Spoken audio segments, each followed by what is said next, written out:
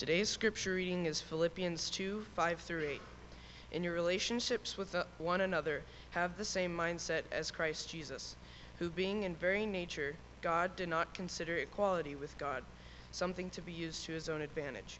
Rather, he made himself nothing by taking the very nature of a servant, being made in human likeness. And being found in appearance as man, he humbled himself by becoming obedient to death, even death on a cross. Good morning, church. Please open your Bibles to John chapter 8. Great job, guys. If there is a favorite fairy tale that gets remade over and over in literature, on the stage, up on the big screen, it's this. There is a beautiful girl who was born to be a princess. Her heart's pure, compassion sincere. Her beauty, although it's hidden, is breathtaking. But alas, she finds herself in the clutches of some sinister person or the darkest of curses. And she is trapped with no obvious means of escape. Her only hope is that someone noble, someone strong, and of course handsome, will defeat her captor and win her hand and her heart. And just as she's beginning to despair the deliverance will never come, her prince appears. And with daring and skill, he lays siege to the tower and the menacing force that's holding her, and much blood is shed. But her rescuer, on his powerful steed, although beaten back once and twice, rises to fight. The sorcerer, the madman, or the dragon is slain, and finally she's free, and swept up in the arms of her prince, and together they ride off into the sunset to his cottage, or to the castle, or if you live in the hill country, to a 10,000-acre ranch. And they live, finish it with me, happily ever after. I love how John Eldredge captures the depth of that fairy tale when he writes these words. See if they hold true. Why is this story so deep in our psyche? Every little girl knows the fable without ever being told. She dreams one day that her prince is going to come. And so little boys rehearse their part with their wooden swords and their cardboard shields. And one day the boy, now a young man, realizes he wants to be the one to win the beauty. Fairy tales, literature, music, all movies, all borrow from this mythic theme. Sleeping Beauty, Cinderella, Helen of Troy, Romeo and Juliet, Antony and Cleopatra, Arthur and Guinevere, Tristan and Isolde. From ancient fables to the latest blockbuster, John writes, the theme of a strong man coming to rescue a beautiful woman is universal to human nature. It's written in our hearts. It's one of the core desires of every man and every woman. If there's any truth to what John writes in his book, Wild at Heart, I think it's a truth that for the ages, not just after we're done living, is going to continue to ring on. How devastating, however,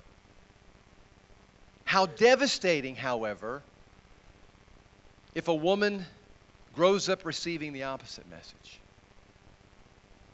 That she's not valued, that she's not desired, that there is nobody who will fight for her. She's not cherished or treasured by anyone. She is ugly. She is undesirable. She is unwanted. She is unloved and unacceptable. Question: what will happen to that woman? Answer: almost every horrible thing you can imagine. And to top it all off, she will tell herself she deserves them. If she's abused or abandoned as a child, research and life has shown me that she is likely to do almost anything as an adult to get the attention, to hear or to feel or experience the words, I love you, you matter to me. That was the baseline to Glenda Nunez in her testimony that she shared last Sunday so courageously. And she is a part of a very large sorority in this world, of women who have been insulted and harassed and assaulted, either emotionally, physically, sexually, or all of the above. And to many, it never occurs to them they deserve anything but that. And they stop thinking that any hero is likely to appear not for her, not with her heart, not with her beauty, compromised a long, long time ago. No, she's reached a place where at least she thinks she doesn't deserve a prince anymore. Because it has been forever, if indeed ever, that someone has made her feel like a princess. This morning we're going to move from discussing fiction to fact when we meet a very real woman in this next section of John's Gospel today. She has been caught, listen to me, red-handed. And in the midst of an awful sin and the disdain she feels for participating in it, that's nothing compared to the disdain she's going to face from an angry mob, and I hate to say this, of Bible scholars. They've entrapped her. They've exposed her, but not to embarrass her so much as to embarrass Jesus, a rogue rabbi who has threatened their place as religious authorities in the eyes of the Jewish people. Let's read the text together. Early in the morning, he came again to the temple, and all the people came to him and sat down. And he began to teach them. The scribes and the Pharisees brought a woman who had been caught in adultery, and making her stand before them all, they said to him, "Teacher, this woman was caught in the very act of committing adultery. Now the law, Moses, commands us to stone such a woman. What do you say?" Now they said this to test him, so that they might find some charge to bring against him. And so Jesus bent down and he wrote with his finger on the ground. And when they kept on questioning him, he straightened up and he said, "All right, let anyone among you who's without sin be the first to throw a stone at her." And once again he bent down and he wrote on the ground. And when they heard it, they went away one by one, beginning with the elders. And Jesus was left alone with the woman standing before him. And he straightens up and he says to her, "Woman, where are they? Has nobody condemned you?" And she said, "No, sir, not a one." And Jesus said, "Neither do I condemn you. Go away, and from now on, don't sin again."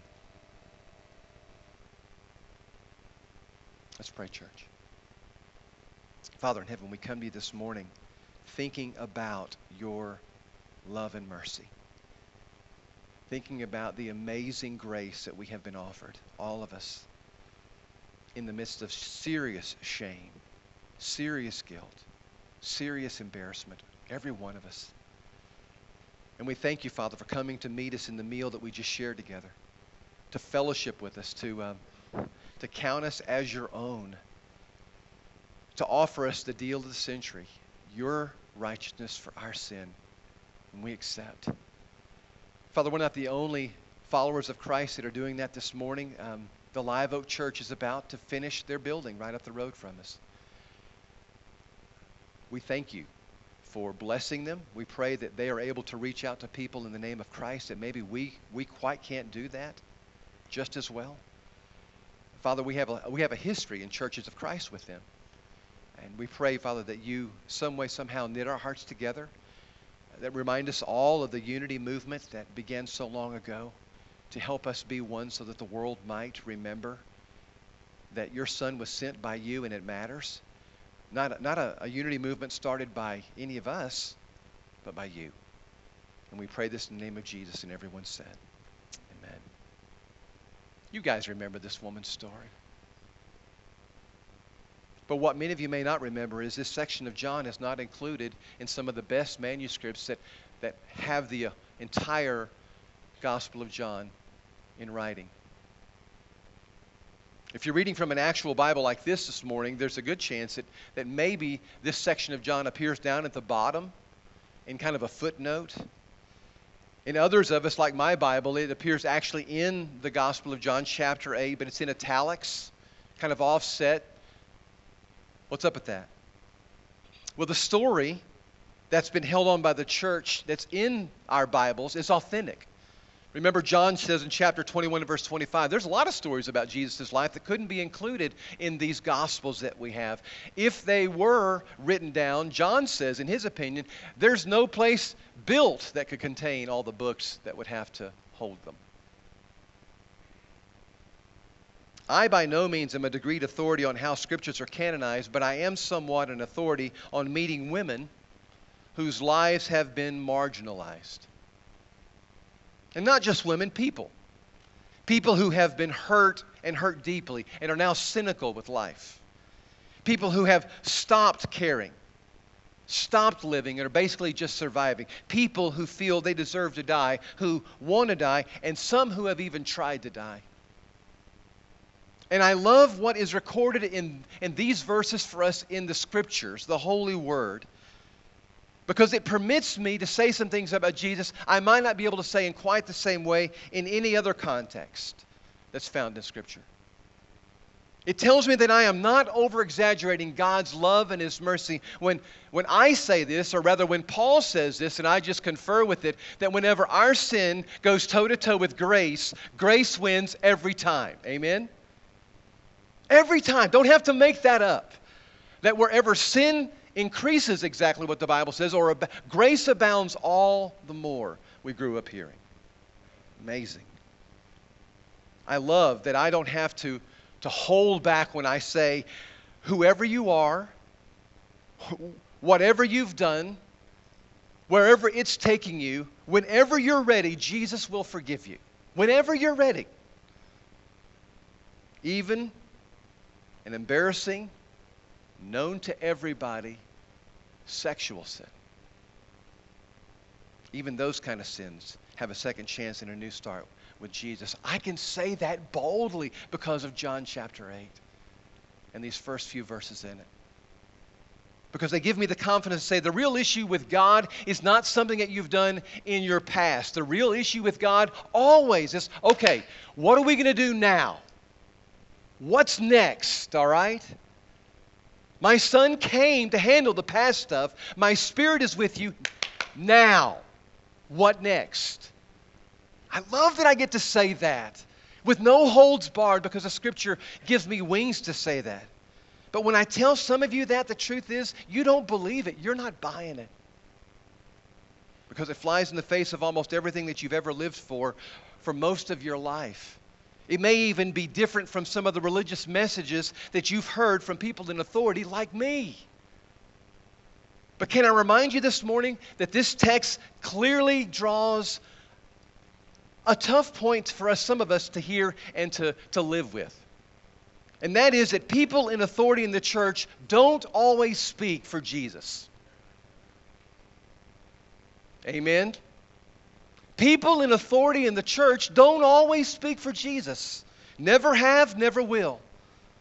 That's why it's imperative that you read these scriptures yourselves, why you get in this book and read these gospels yourself, so that you come to know that Jesus Christ is the baseline for all truth. Jesus over tradition, Jesus over biblical interpretation, Jesus over the church, Jesus over a sportsman's sermon. I'll say amen to that. Recently, I read the testimony of a woman whose past was humiliating and life-stealing. Yet when Jesus was welcomed into her life, He became a part of what's now a testimony that's incredibly encouraging and life-giving. See if you agree. Marnie's a professional counselor at the Woodmont Church of Christ in Tennessee. Excuse me. Who, when she failed her husband, with his support and encouragement, now ministers Christ's healing message to people with the past. What drew Marnie to this ministry? What taught her compassion for women like the one in our text? Because she's been there herself. But let me share it in Marnie's words. She writes, I knew how the world dealt with women like me. I'd heard the jokes about loose women. I'd experienced the revolving door of exploitation on the one hand and condemnation on the other. I knew the world saw me as a loser. But I didn't really care about the people of the world. It was the religious folk I was afraid of. The Christians, the church people, those were the ones that I wanted to avoid. You see, I knew how the church dealt with sinners like me. They still threw stones. Maybe not literal ones, but sharp ones nonetheless. Stones of gossip, See, I heard the whispers and the rumors, stones of withdrawal. I'd seen the averted eyes and the retreating backs. People avoided me. Who wants to associate with a woman caught in adultery? Stones of judgment. The condemnation, she writes, overwhelmed me. I try not to blame the religious folk, though, because most thought they were judging me, and in doing so, they were doing the right thing. Good Christians are supposed to take a strong stand against sin, right? Well, all I knew was that those stones didn't help. The threat of punishment sure wasn't turning my life around. Yes, I was afraid of hell, but I was already living in it, and I didn't know a way out. She goes on to write, I knew everything about rules, but I had no clue about relationship until I encountered Jesus. His approach was so totally different and surprising. He was kind with me and gentle. He looked tenderly into my soul, and he saw my pain. He saw my past and how desperately I wanted a different future. He knew I couldn't do it on my own. He didn't expect me to, and so he offered me forgiveness. He showered me with his grace. He caught me with his love, and then his power pounded out my pain. Jesus gave me hope for the future and grace for the journey. And instead of beating me up with stones, he challenged me with his love. He called me to a different life. He led me to the resources that made it possible. He coaxed me into a relationship with him. And one day at a time, by the grace of my Savior, this sinful, sexually addicted woman has been walking with him in a newness of life. And she finishes by saying this. It's not stones that help the sinner. It's only a relationship with Jesus, the Savior.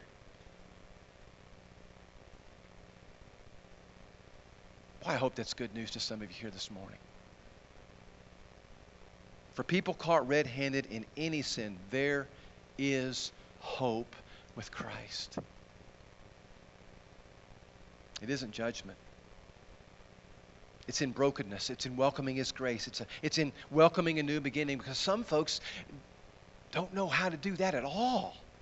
Don't know how to be broken. Don't know how to welcome it. Don't know how to start over. Jesus is saying, I can help you with that. Through John chapter 8. Let's get back to the text here. This entire scene in John's gospel is a little stinky.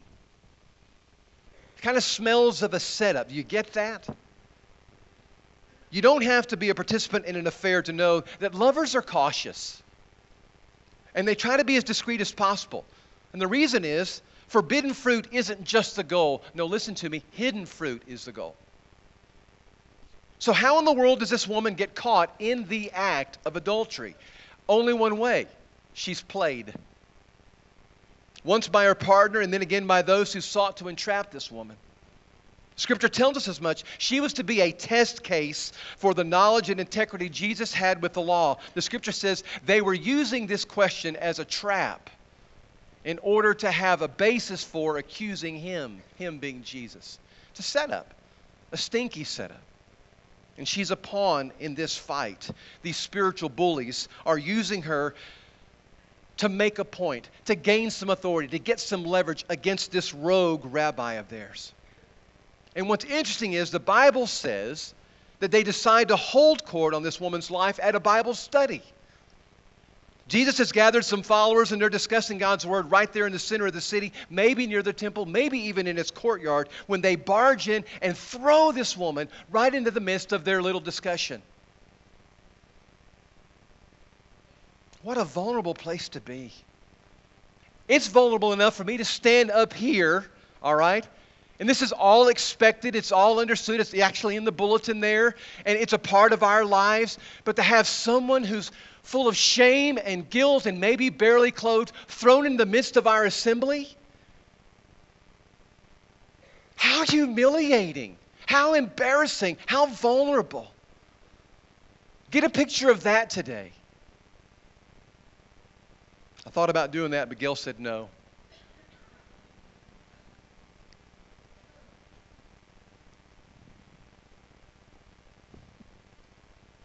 She's trying to maintain her balance and the last little bit of modesty that she has. It's not easy considering that these people have invaded her bedroom. And they've hauled her out in front of kids that were playing, wives that were doing their shopping, pulled her out of her own covers to throw her in the midst of this Bible study. All these people that she had passed on the way holding court of their own before she ever reached this place of judgment. What a place. The only thing missing is her partner. Did you notice that? It's just her. The law of Moses says that both parties to an adulterous affair will be killed if convicted. Where's he at? Unfair? You bet this is. Unjust? You bet this is. However, women have always been subjected to a double standard, haven't they, when it comes to sexual behavior in almost any culture? Things that worldly men do and brag about, they're scandalous for women. Multiple sex partners make him an S-T-U-D stud. But they make her an S-L-U-T.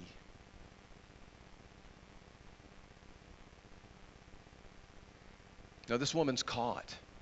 No explanation, no defense, no excuse. She's absolutely caught. And her accusers are squeezing the stones meant to beat the life out of her in a moment. Just give me the okay here. And you can be sure, she is sure, there is nobody to speak for her.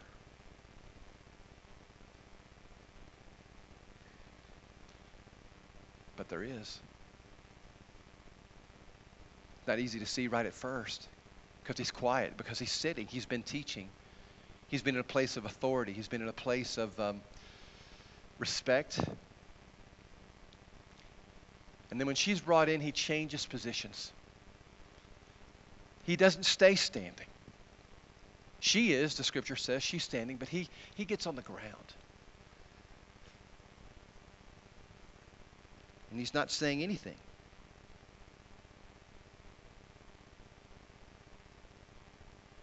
He leaves his place of respect. He leaves his place of authority. He leaves his place of honor. And he gets down in the dirt with her tension and her embarrassment and her shame and her humility, her humiliation. That's not what teachers do. Where do you have me this morning? You have me up here. I kind of like being up here sometimes. High and above you. Actually, I don't. It embarrasses the fool out of me most days. But that's what we think of our teachers. We put them up. We put them on pedestals. We put them high. And this one doesn't stay there. He gets in the dirt with a woman whose name isn't even as good as dirt. Why? Because that's what a God of grace does. He gets down in it with us. In it with us. When he doesn't have to. Low enough to be placed into a manger. Low enough to spend 30 years in anonymity. Low enough to be a laborer in a woodworker's shop. Low enough to be identified with criminals and executed right alongside them. Again, low enough to kneel in the dirt with a woman whose name was as good as dirt.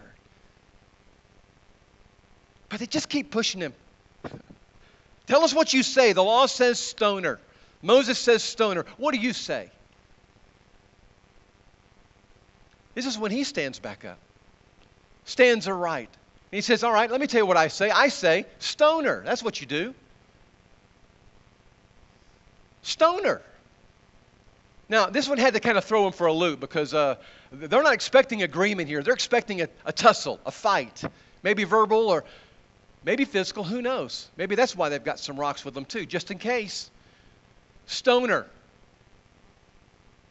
However, let him who is without sin throw the first one.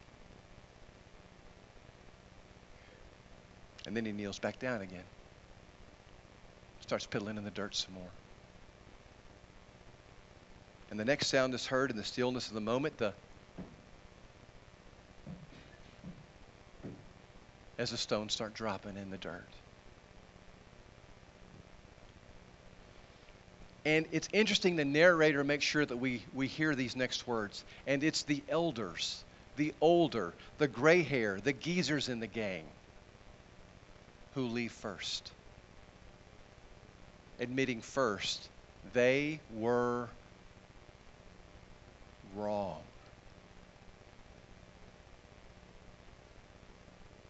Next, the lens of Scripture focuses on the woman who thus far has heard nothing but words of accusation. Finally, she hears a question directed towards her. Where are your accusers?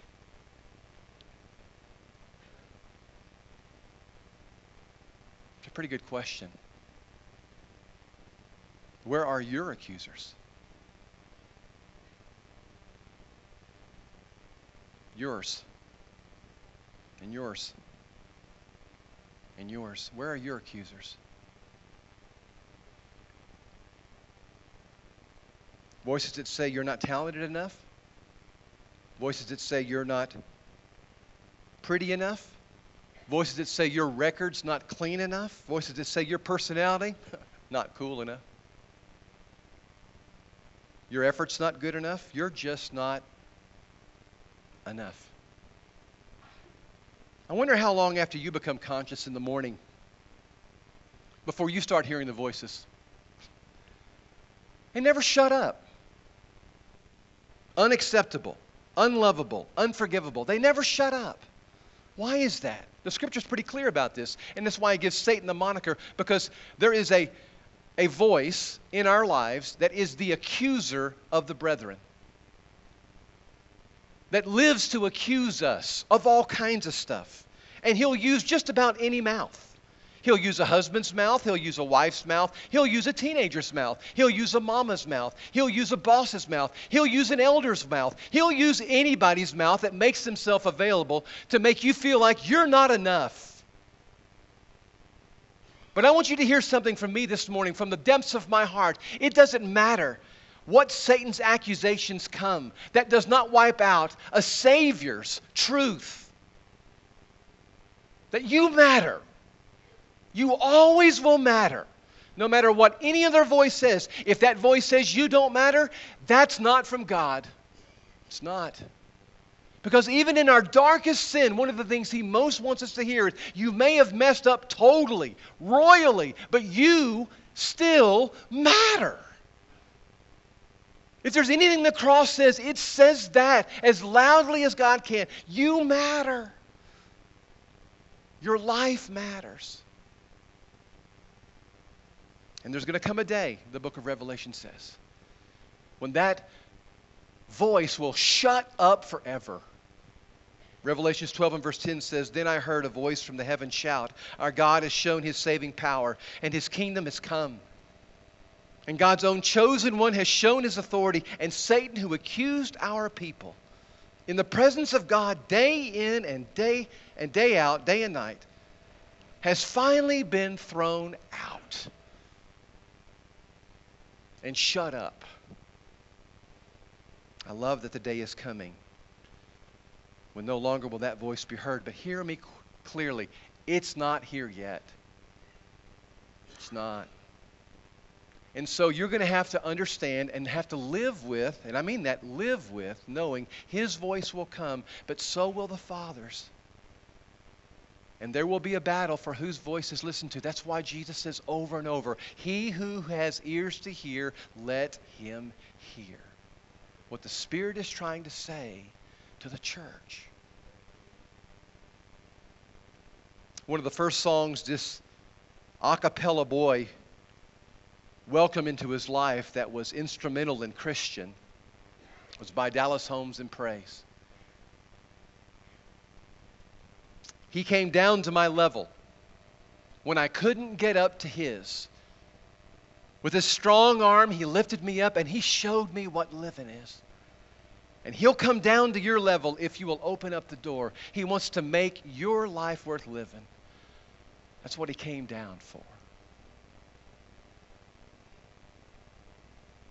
As far as we know, Jesus remains stooped at this moment, lower than the woman still, when He asked the question, where are your accusers? Has nobody condemned you? And she replies, "No, sir, not anybody." "Then neither do I. Go and sin no more." What a short little message. What a tiny little sentence, but what big, what huge in meaning. Look at it. Go. Don't sit here. Don't go find a corner and hide. Come on, girl, get after it. Let's get after this now. Just choose to listen to God's ways, not your ways or your family's ways or the culture's ways. No more outside the boundaries. Listen to what the Father's trying to lead you into and through. But let's go. No, it's not about your past, not about what's happened here today. Come on, let's get at it and get on it.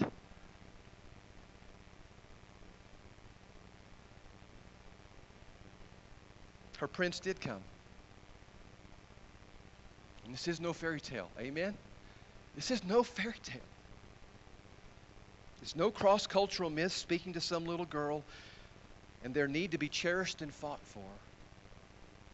This is real life. This is the Prince of Life rescuing someone from the darkness of life, giving her the opportunity to experience eternal life. A life that forever matters. And what was left was just this smattering of little monuments of mercy in the dirt. Little stones that had a great deal of significance to them. To the fact that whenever my sin meets God's grace, grace wins. Every single time. Monuments of mercy that are in the dust for you today. And because we are so private, because we are so subdued most of the time, rarely do we know how deeply someone's struggling. But we're going to keep trying over the years, and we may try some other methods, but this is one that we have in place right now. Is we're going to have some shepherds up here at the front, and I'll be down here, and we'll have some at the back.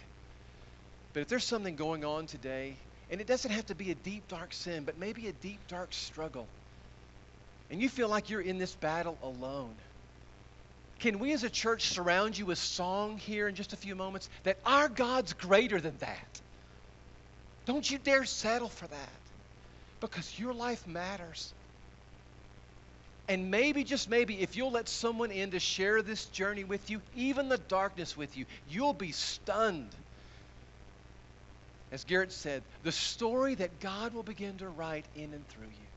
It's His incredible story. And we get to be in it. We get to be players in it. But it's by choice. It's by choice. Our God is greater. And if we can help you hear that and experience that in any way, we want to do that. If you come this morning, you want to be baptized into Christ, you've been looking at that card. This last week, someone was baptized into Christ who had taken that card, given it some thought, gone through the paid in full card that we talked about at Easter. And if that's you today and you'd like to be able to have your debt paid in full, we want to help you do that. Let's stand, church. Let's praise Him.